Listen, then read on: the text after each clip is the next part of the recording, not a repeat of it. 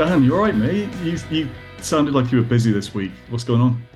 Yeah, I'm good. My team doubled this kind of like last fortnight. So I've gone from having like one engineer and one designer, where like all the feedback loops with that's really easy, and also means like I'm getting quite dirty in the code and in the Figma and like doing kind of like lots of hands-on stuff to now actually having to do a proper managing type job, whereas I'm having to like think about objectives and backlogs and do like full-on meetings. So yeah, it's just been a big change for me.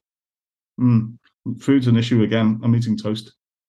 Uh, I was just going to say I saw a bit of brown toast. So we were just discussing before we came on air how Dan has started to go to the gym at lunch times, which I must admit I've kind of slipped on. I've always done it in the beginning of the day because as soon as it goes past like 9:30, I'm just too lazy and I just haven't got the energy for it. I've never done it before, so I'm still getting used to being a gym person. And every time I walk in, I've got that imposter syndrome. Like everyone else knows what they're doing. And if it wasn't for having like a personal trainer going, "We're doing this," I probably would have stopped again. So I'm still getting used to the fact that in the middle of the day, I'll go out begrudgingly, like, oh, I know I'll feel great afterwards. Except for when we do a podcast directly afterwards and I have to run in, get showered because I don't want to smell on a podcast. You don't want a smelly host on a podcast, so I had to You shower. don't want you could see the stink lines coming off in like true Acme style. um, and we should also say it's not just us talking. We have a guest with us. So, hello, guest. Would you like to introduce yourself? Absolutely. So my name is Masha. I think I'm your first guest from the United States. Woo-hoo. And I've been in the field for just about 5 years. I graduated from school 5 years ago, majored in computer science, started as a software engineer, and transitioned into design and then design systems. And now my life is pretty much 50% design and 50% code. Nice. So did you always That's want to be a developer or a designer, or what made you start that direction in the first place? So originally I wanted to be an interpreter. So I love languages. And then in school, somebody suggested, well, if you learn languages, you might as well learn a computer language just for the fun of it. So I did, and I actually enjoyed it. And then I got internship as a software engineer. And after that, I realized that I wasn't like that good of an engineer, but I felt very comfortable with front end and like front of the front end. So I started learning about design and kind of slowly found my sweet spot in between the two disciplines.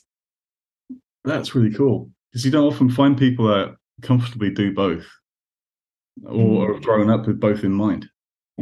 Yeah, that's the one thing that I found. I always loved CSS, and I thought that that's what everyone considered easy, or like that's what everyone enjoyed. So for me, it was a breakthrough when I started meeting engineers, and like some would even be afraid of CSS, and I'd be like, well, I'm afraid of everything else, but CSS, I can take that. It So sounds like the story of my life. Like I think very similar to you. Like I loved CSS, and I don't know. Like you say, so many people are either fearful of it or just think, oh, it's easy and I don't need to learn it, and end up producing work of a certain standard.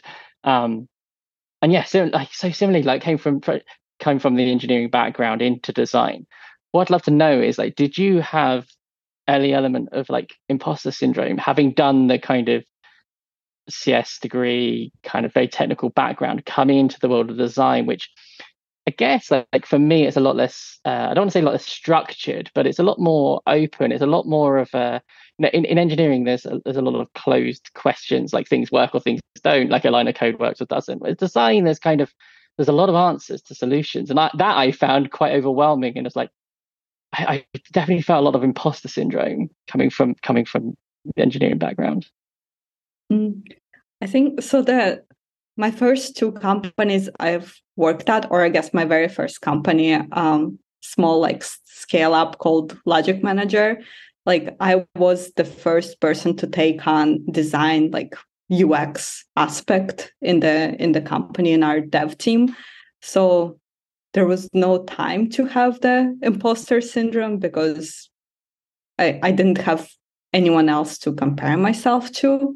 And I was just reading articles, reading books. Again, I didn't have anyone, I didn't feel that, but I do always feel imposter syndrome still when I'm in the development world. That's a really interesting thing you're saying. Like I've been in that situation in a startup and scale up where you don't have that person above you with the knowledge, right? So you're having to reach out there and find it and like meet people and such. Like, what's your advice for someone in that situation, having gone through it? Like, how do you make sure you've got that level of support and are learning the right things? Right, because that's the thing, is if you've got no one there to tell you and to challenge you, knowing it's wrong, how are you making sure you had that kind of that quality? Well, the couple things that worked for me is first just looking out for resources, like finding. I think for me, it started with an article that said 10 books for wannabe UX designers. And then once you get into those books, it's a rabbit hole from there, because one book has a reference to 5 other books. And then you go from something like Don't Make Me Think, which is very like UX targeted specific, to something like Thinking Fast and Slow by Daniel Kahneman, which is just gets much deeper into all those concepts. So I would say that's the first part that really helped me to feel more confident about myself. But then another thing is, at some point, being at my first company, I was like, oh, I think I need to actually learn from a real person. So that's when I made the decision to start looking for other opportunities. And I moved to my second company called Carrot, where I actually had a manager and a person who's been in the field for like 20 or I don't know how many years. And he's just very good. And I got to learn a lot from him. Do you know, it's almost exactly the same story as how I got into jazz. It's uncanny. I kind of liked a little bit of Miles Davis and was like, jazz is really impenetrable. There's like all this crazy stuff, all this traditional stuff. But then you see who's played on one of the albums that you like and you go, oh, they're quite good. And you listen to some of their stuff. No, it's not the same at all, is it? But anyway, I quite like jazz, and that's how I found out about it. I think there's always a similarity. That's really cool. I think there's always a similarity no matter which field you go into. You start at the surface level, and then you just keep on digging and realizing there is like a whole other world you're not aware of. What I like as well is that while you're still relatively young in your career, like you say, about 5 years since you graduated, you've already started like a YouTube channel to help people out and start providing resources of your own. So is that kind of almost a direct map from how you got into it to try and help other people on that same journey? Yeah, so I think one thing for me is when I was in school, I felt like it was very hard to find the good resources from somebody who's actually working in the field. And I mean, the past 4 or 5 years, I've just spent tons of time in Figma. So I figured I might as well start recording and putting something out there. I also like the video editing aspect of it. So I don't know, just like a fun side thing to do. Yeah, I just feel like it's important to find some ways to not stay inside your work bubble and just try to meet other people. And again, with people who are more experienced than you, people who are just getting out of school or who are in school. I think that's also like then is a good way to segue into design systems, right? Like as Dan said, you're fairly new, especially if you spent a few years as an engineer, right? Like your kind of your life in UX is still fairly kind of a fledgling, right? So what then pushed you into design systems? What made you go from the kind of the world of products into a kind of a very like design systems are a very interesting way of thinking. What steered you in that course? Mm-hmm. That was almost accidental, I think. I think it's a common thing for many people. So at my first company, when I started doing design and while still contributing to code, it just felt like a natural thing. Like when I was in Figma, I was thinking, okay, if I want to be able to come up with at least 3 possible solutions to this problem, I need to work very fast and I can just spend time duplicating things over and over. So that's how I started with component libraries. And after making the component library in Figma, and again, like searching online for some resources to understand the whole thing that I was doing, I kind of got into design systems. And again, I was the only person. So for me, it all felt like one thing, like the product, the design systems, the code. And then I started to realize that at many companies it's divided and some companies have teams. So actually when I went into my second company, Carrot, my role at that point was specifically design systems for both design and code aspect of it. But again, even though it was a startup, still, I already had that divide, like focusing specifically on the system part of it. It kind of feels like all of us in some way have straddled or done both design and development to some degree. And it's starting to feel like there's a space for people to actually be taught both things at the same time, to be that hybrid person, because it seems even now, really early on, you have to make a decision. Am I a designer? Am I a developer? Even before you've gone through education. Yeah, I also feel like sometimes the way companies are structured, it's difficult to, like the developers would typically have their scrums or sprints, and it would be more or less very structured. And it's kind of hard to jump in and be like, oh, I'm gonna contribute to code here and there, but I'm not gonna sign up to be one of the release managers, or and tomorrow I'll do more design. So I feel like once company starts growing, it's very common to just have this like harsher divide between designers and developers, which is why I guess I really like structures where it's essentially you're paired up with a full stack developer and you two together just trailblaze through whichever it is that you need to get implemented. I just feel like it's so much faster this way. So I think you mentioned in the article we'll talk about in a bit that you were like the design system person of one at one point, or certainly felt like that. So how was that? Because I think what we find is that the first guest we had was Jerry Reed, who has worked on really big design systems, really big gnarly challenges, and now this feels like the opposite. So being in that space, like, how did you find it? Being more or less the design system person of one. Again, I feel like because I was at a smaller company, and because I was given the opportunity to contribute to code and design, it just removed a lot of friction and a lot of communication, maybe problems that could have arise, just because I would work a little bit in Figma, then I'll work in code, and then we would have one unified documentation website where everyone could go into and just get what they needed. And we didn't have much, because our team was so small, we didn't have much need for like very, very detailed documentation. So did you go as deep as like design tokens and like the full stack that everyone kind of talks about, or did you just build to the needs and the requirements that a small team had? How did that work?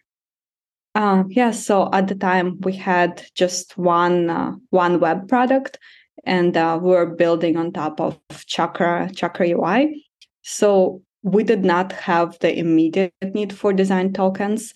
The one thing that we did is, in the plans, we had an ideas of creating an iOS app or perhaps something else. So for essentially the work that we did was like, okay, let's say we need design tokens tomorrow. How will we be able to translate what we currently have in Chakra and have the actual like the standard as it can be, because it's still not obviously design system or design tokens. So for example, Chakra values, they tend to be the same. For like a border radius, you have a base, and then for shadows, you have a base. You would not really be able to do that in tokens. You need to have a unique name for each. So it would be like, okay, what we can do to stay as close to Chakra, but then also make sure that we meet the tokens requirements. Add like a prefix like BR for border radius or shadow for shadows. Complete change of subject, but if we were doing this and we just thought, you know what, we'll record a podcast out at a cafe or something, what's your drink of choice? Like, would you go for a coffee? Would you go for tea? Like, what's the kind of thing that you'd have?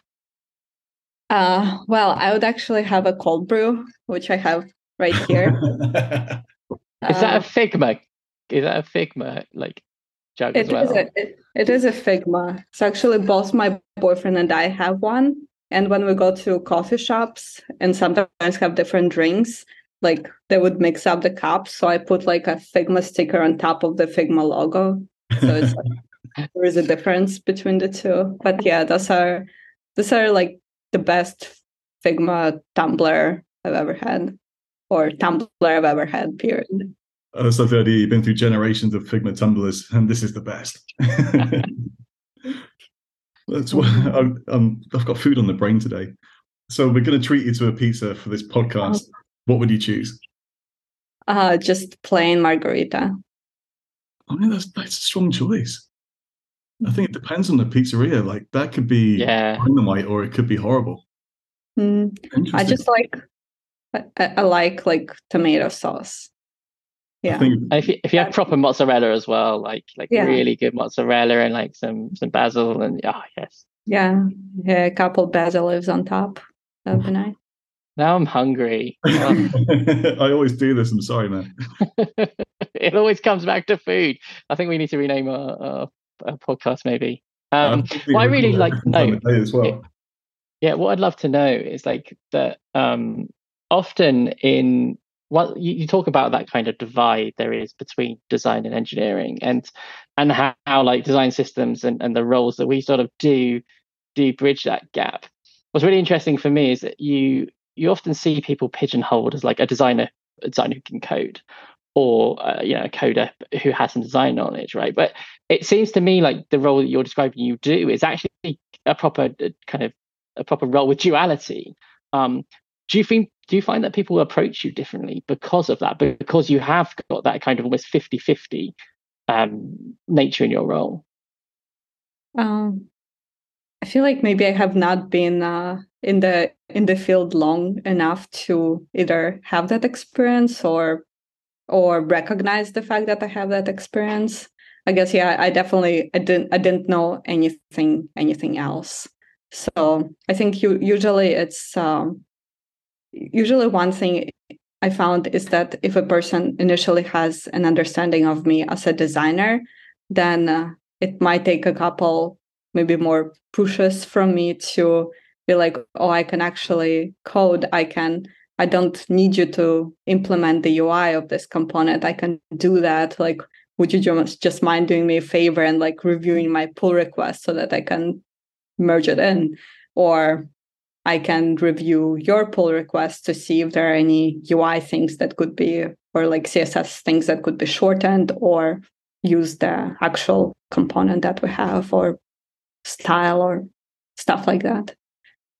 I guess does it help you win favors with people? Like, because often what you'll see is like if you can do because you're able to solve problems for designers and engineers, like if you're able to like do quick little wins for people, does that almost do you feel that sometimes buys you more favors? I think maybe I feel like it helps me internally because sometimes, let's say we have a new component implemented, like all the engineers would be, if there's good communication, all engineers moving forward would use that component. But what can sometimes happen is that first, there is a bunch of old code that nobody wants to refactor.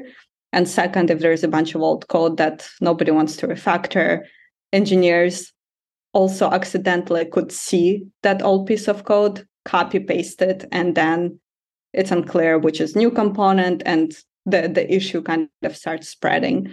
So for me, I usually would be more than happy, more as a favor to myself, to go in and refactor all the old stuff. I like doing that because it just makes me feel better about the state of the code base. And I consider it more as a favor to myself because I really deeply care about the state of code as much as it looks on the surface. For me, like when I was a hiring manager as well, I'd encourage those lines to blur.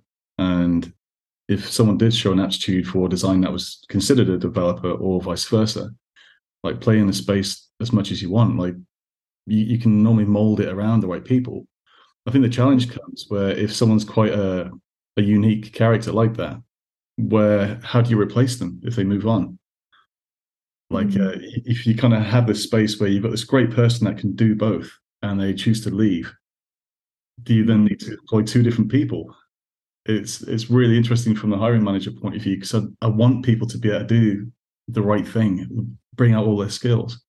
Like, have you ever had any thoughts about that, or has anyone spoken to you about it?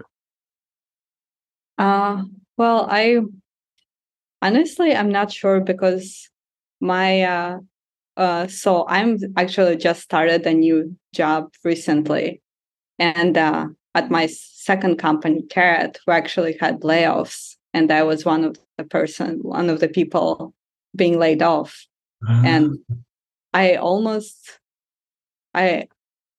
I'm still processing, but I was not sure whether the fact that being able to do both was more of like a detriment than a plus from the leadership perspective, because like, oh, this person can't exactly do the whole aspect of software engineering. And I guess nobody ever asked me whether I wanted to just do design full time, just like the product design of it, aspect of it. So I don't know whether some people sometimes might look on the side and think, oh, maybe like it's not that the person can do both, it's that they can't do either. That's interesting. So if someone's earlier in their career and they feel they can design and develop, but maybe they feel they have to choose one education path, like what can they do about that if they really feel they want to do both in their career? I guess the answer definitely stands. Do both. Maybe if you have to go through the whole education path, do the computer science. I just feel like it might give you more credibility when you actually jump into the company and start. And it's easier to kind of sell yourself to be able to do both. I still feel like for somebody, like seeing a computer science degree matters a lot, even though in schools they typically don't really teach the aspect of what's actually happening in tech right now and the skills you need to learn. But again, like all the basics, of course, always help. Something I was interested to touch on is and this is something we discussed with Jerry in a previous episode. What do you feel is kind of missing from traditional academia, having gone through a CS degree? What pieces were missing there, especially as someone who has come through it and is clearly very passionate about design and moved into design? Like, what pieces are missing, and what could they do more in universities to teach people about UX and other pieces? I think one aspect is definitely the front end development, because I think the school I went to, Brandeis, there was one class that was focused on like human computer interaction, which was as close as you can get to UX. But then for more like computer science classes, again, we never learned CSS. So maybe that's the reason why so many people are either afraid of CSS or think that it's super easy. So I think that's also one of the reasons I had the impression that, oh, this stuff, I enjoy this stuff. This stuff is easy for everyone. It doesn't matter to learn it in school. And we would spend like much more time studying like OS, data structures, which again is all great stuff. But maybe it's time that we add on like a little bit more front end for people, especially for people who are moving into like tech after school and not into research. What I remember about, as a slightly mature student, I went to university in Liverpool and ended up doing a computer science degree, like multimedia systems. And like I was already self-taught with web stuff, and that's what I wanted to get out of the education. But yeah, it's pretty much like you were saying. There's all this other stuff, which is great, but it's not directly related to what I hoped to get out of it. So we had one module that was teaching web stuff. And I swear at times the guy was like, I felt like a John the short straw having to teach us about web stuff. Like, oh, right, so there's like 6 web safe fonts. You can do this, you can do that. This is what a tag is, right? Move along. It sounded like it wasn't, none of the web stuff was considered proper.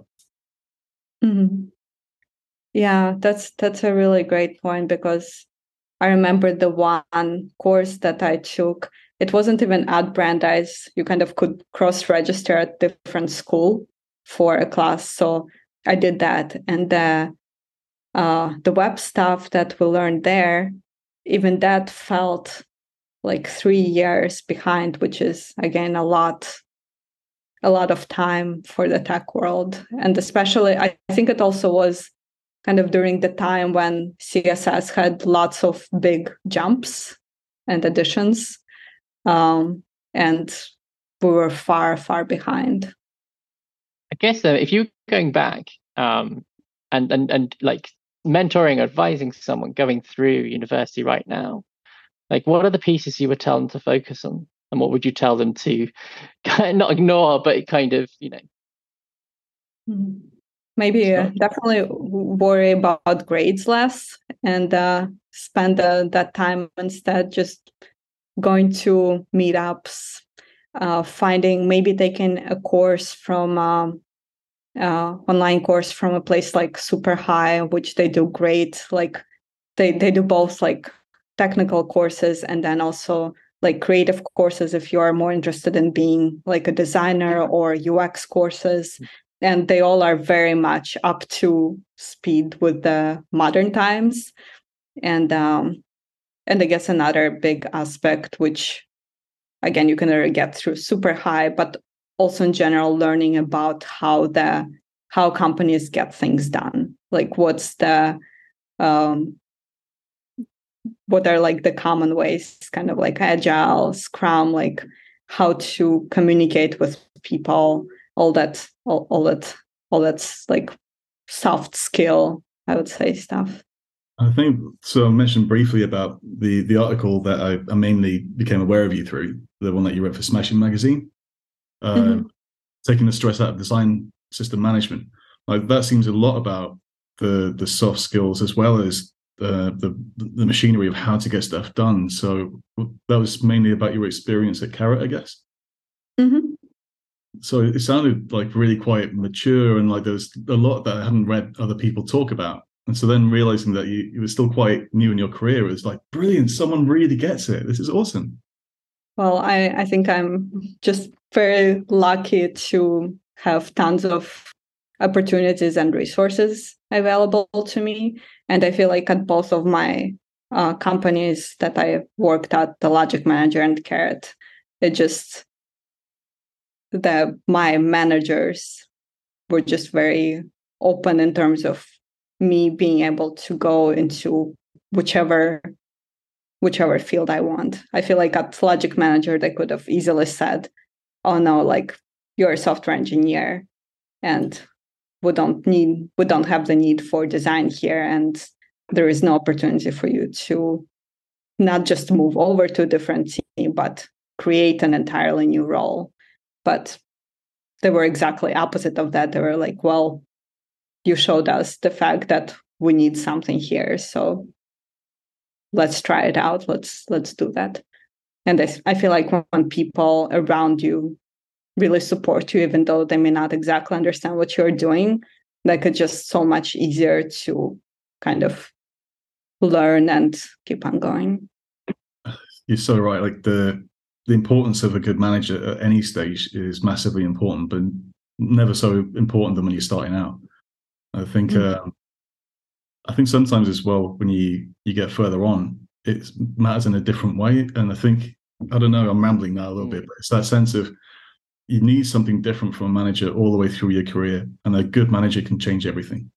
Well, it's validating, isn't it? And you know, I've been in that situation before where I've had that with people moving roles or people leaving the company, where like it's a support network, which I think is important at any stage in your career.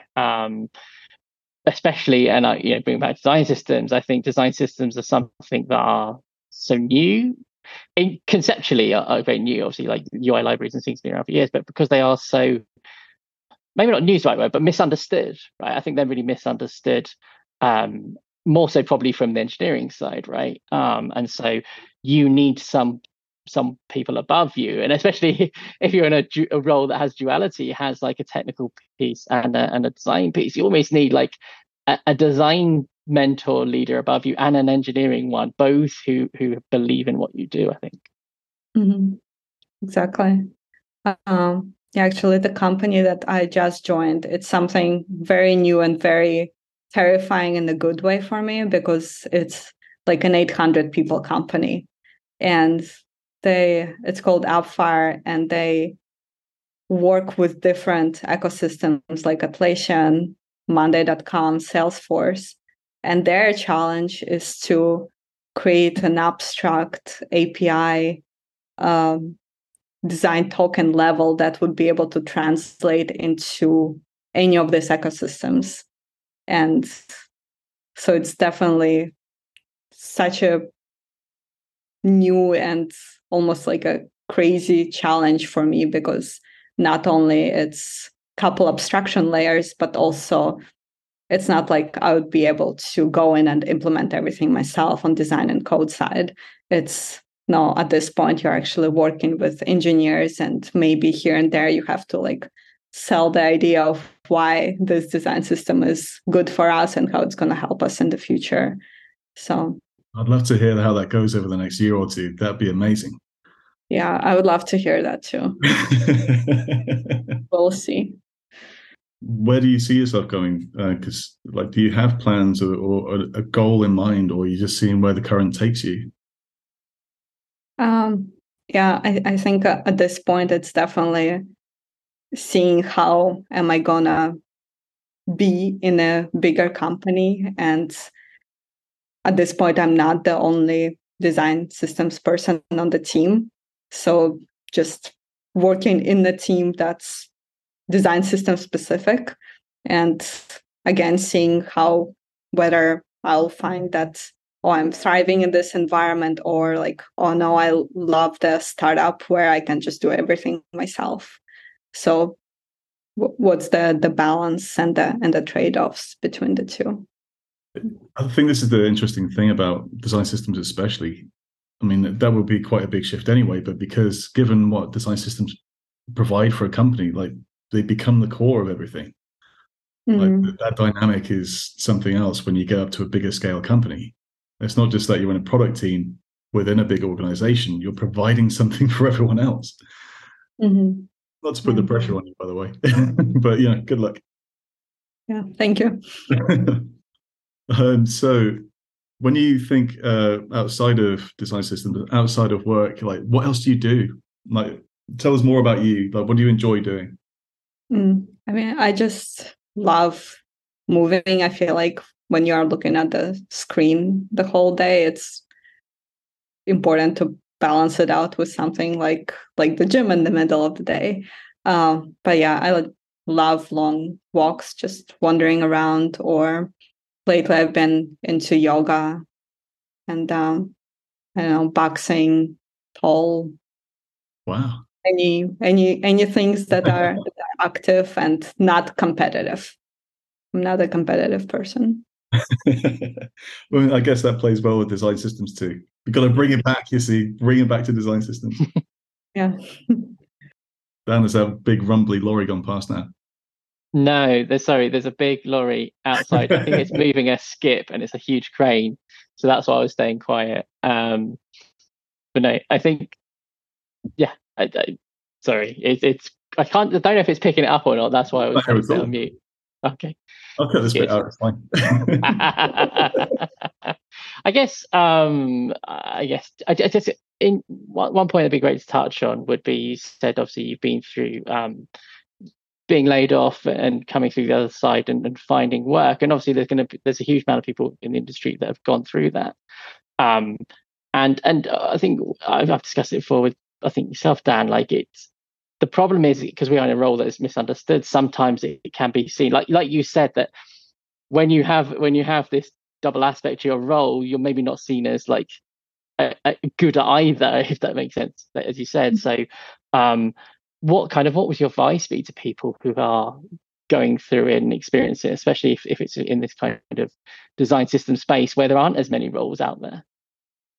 Fortunately, I think for now, there are still many companies that are hiring, and I've seen more design system roles now than ever before. But I think one thing is to still, if you're like primarily a designer, is to maybe always consider going back to just focusing on design.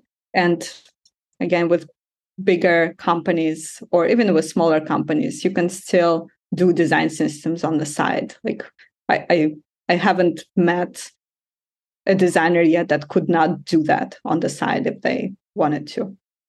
And the more practical tip is maybe just having a case study on your portfolio that's more like product design focused, in addition to something that's design system focused.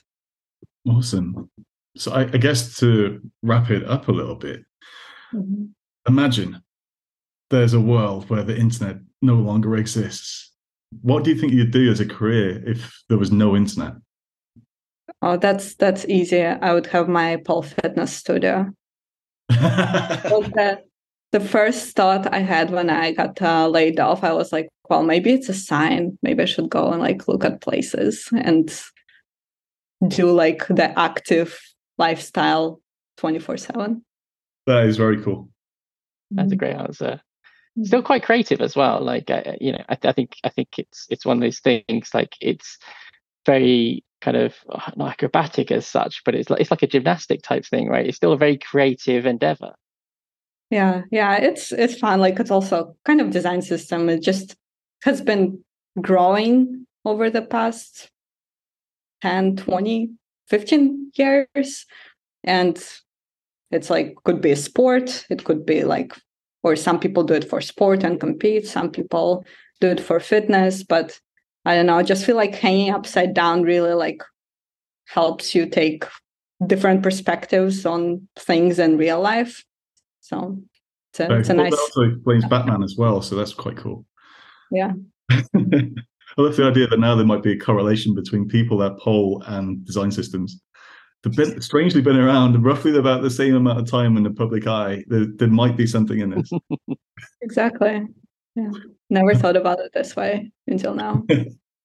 There's a studio like Design Systems by Day, pole at night. Come on. Yeah. Well, Masha, it's been lovely to talk to you, lovely to get to know you a little bit. So thanks for your time and thanks for sharing your journey. Yeah. Thank you so much, Dan and Dan. And yeah, it's like 2 p.m. for you now. So you just get a little bit more. Okay. Get some more coffee. Woohoo! Yeah, it's definitely that lull where now the coffee's needed. Well, you can definitely get the pizza now. It's like 10 a.m. here. I'm not sure. Well, she's put it out there now, so I think we've kind of got it. That's going to happen. Very cool. Okay, so do you want to give a shout out about your YouTube channel? Because I think everyone should check that out. Thank you so much. I hope people find it useful.